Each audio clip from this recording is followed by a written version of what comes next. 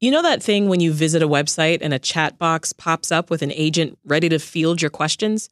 Well, you probably won't be surprised to learn that chat box is not always a real person. And instead, it's an artificial intelligence bot that's pre-programmed with responses. But you might be surprised to learn that those AI chat boxes, they could be used to discriminate against renters. I'm Sasha Ann Simons, and this is Reset.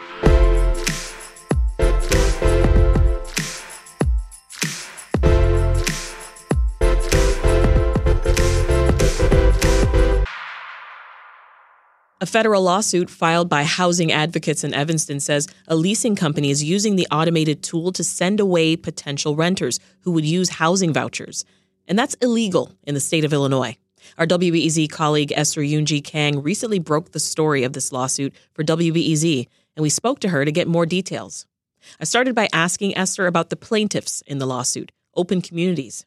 Right. So they're a plaintiff, but they are suing on behalf of a woman named Elizabeth Richardson. The group Open Communities, what they do is they do civil rights advocacy, they take on housing discrimination, help residents with issues with landlords. They help people with mortgages and file lawsuits like this. And they're suing on behalf of Elizabeth Richardson because she, like a lot of people, went online to look for an apartment. And she was looking for apartments in Wheeling in the north suburbs. And it was close to her job. She just went on this website and struck up a conversation with a chatbot for the Northgate Crossing apartments. And she asked them, hey, do you accept renters with housing vouchers? And within minutes, she gets an email and it says, here is our information regarding Section 8 housing. We are currently not accepting housing vouchers. So that is the woman on whom, on behalf of whom Open Communities is filing this suit. And that entire interaction that you just described, Esther, that's such a typical process, right? Absolutely. You go online, you're searching, you're thinking of something close to work. You try to find, maybe you search by zip code, whatever, by city, and the chat bot pops up and you talk. Right, exactly. You think it's harmless. Right. Did Elizabeth immediately notice that something was wrong there, or did she need to sort of get a nudge in order to file this lawsuit? Well, I think she knew her rights. And, Elizabeth she's Black. And so she reached out to Open Communities and told them about this issue. And that's when she knew something was up. Right. And so that's when Open Communities investigated for about 6 months, and this actually just happened in February of this year. So they did a 6-month investigation, and the lawsuit is sort of the culmination. Right. So what exactly is she asking for in the suit? Well, she's asking for injunctive relief and damages. The lawsuit said that Elizabeth Richardson could not find an apartment in Wheeling and near her job, and so she had to stay with relatives. She experienced various hardships due to that, financial loss, negative health consequences, and all of these things. And so she is filing for damages. So when I was taking a look at the lawsuit, one thing that stuck out to me, Open Communities alleges that it's impossible to subpoena Harbor Group Management's automated leasing assistants to testify in court. Why can't they subpoena them? Well, because they're not real. Right. They're robots. And so instead, they had to name the software companies who had a role in actually programming these chatbots. I mean, what do you make of that? My mind was blown. Right. Well, the CEO of Open Communities says that the group is basically covering all bases by naming all the people, right? So they're naming Harbor Group Management. That's the company that owns all the properties. And then they also are naming the property manager at Northgate and the software company that programmed this chatbot. Now, the software company says, hey, we just set it up the way our customer wanted it. And then the management company is blaming the property manager. There's a lot of blame going around. And, what Open Communities is saying is that each of these groups was responsible to know the law. They should have known the law and not created this auto response to the query about housing contents. Like, you can't do that, period. Just can't. The lawsuit also alleges that the chatbots auto-rejected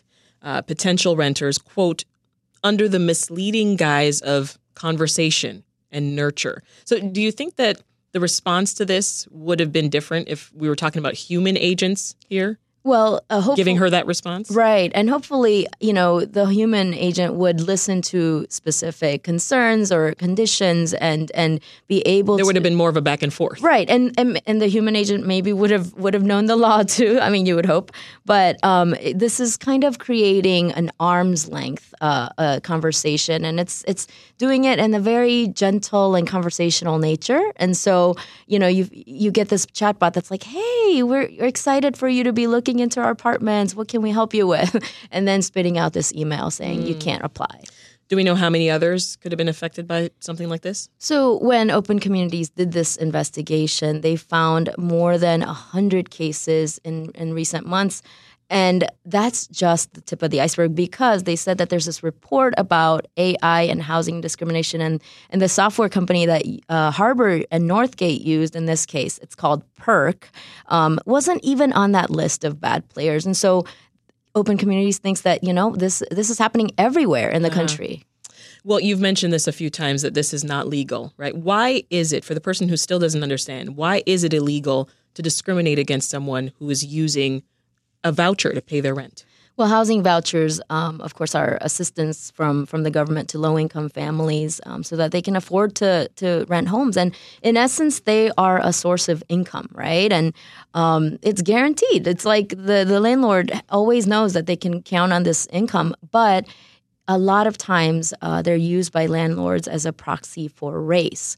So according to Open Communities, African Americans make up about 78% of voucher holders in Illinois, 85% in Chicago. And so a lot of people discriminate based on this. And Open Communities says that, discrimination against housing voucher holders has been going on for years, but AI is just the latest iteration. It's the newest tool that they can use to do it. So this has been happening, but folks are listening to us right now. They're getting the education they need to possibly help themselves. What would you say? What should someone who's a potential renter know, especially if this happens to them? Well, renters should know that if they have a housing voucher, they are absolutely entitled to apply, and a company or a landlord can't outright reject them at the mention of a housing voucher. I mean, they should be able to show their sources of income and go through the application process just like any other. And if they don't get that chance, they should reach out to an organization or call the city for help.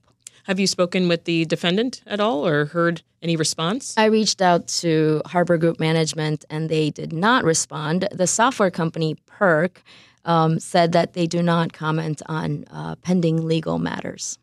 You did talk with an AI expert, though, and I'm curious what they had to say just about chatbots and the bias that comes with that tech. Right. Well, one thing to know, and an expert told me that this is just not really a classic case of AI. So it's not a machine learning over a period of time and then discriminating against people like a machine doing it. It's really, he called it the weakest version of AI. So it's not even good AI. He's saying, it's something that someone could put together in 10 minutes. So basically, It's like an auto response to some keywords, right? It's like an out-of-office reply or something like that. But obviously, it's more sophisticated. I don't know my AI technical terms. But he did speak to how chatbots, which are considered AI, are ways for companies to do something potentially illegal without having to look someone in the eye. Well, I feel like we haven't seen the last of this. So I'm curious what you're going to keep an eye out for next in this saga. I'm very curious to see how this case shakes out. Open Communities said that the company has already taken some steps to change the response. So you kind of see that they acknowledge that something was wrong in the first place. Maybe no more chatbot. Who knows? And of course, given the fact that more and more people are applying and searching for apartments online, we will probably see more complaints like this and lawsuits. That's Esther Yoon-Ji Kang, WBEZ reporter on the Race, Class, and Communities desk. Always good to talk with you, Esther. Thanks, Sasha.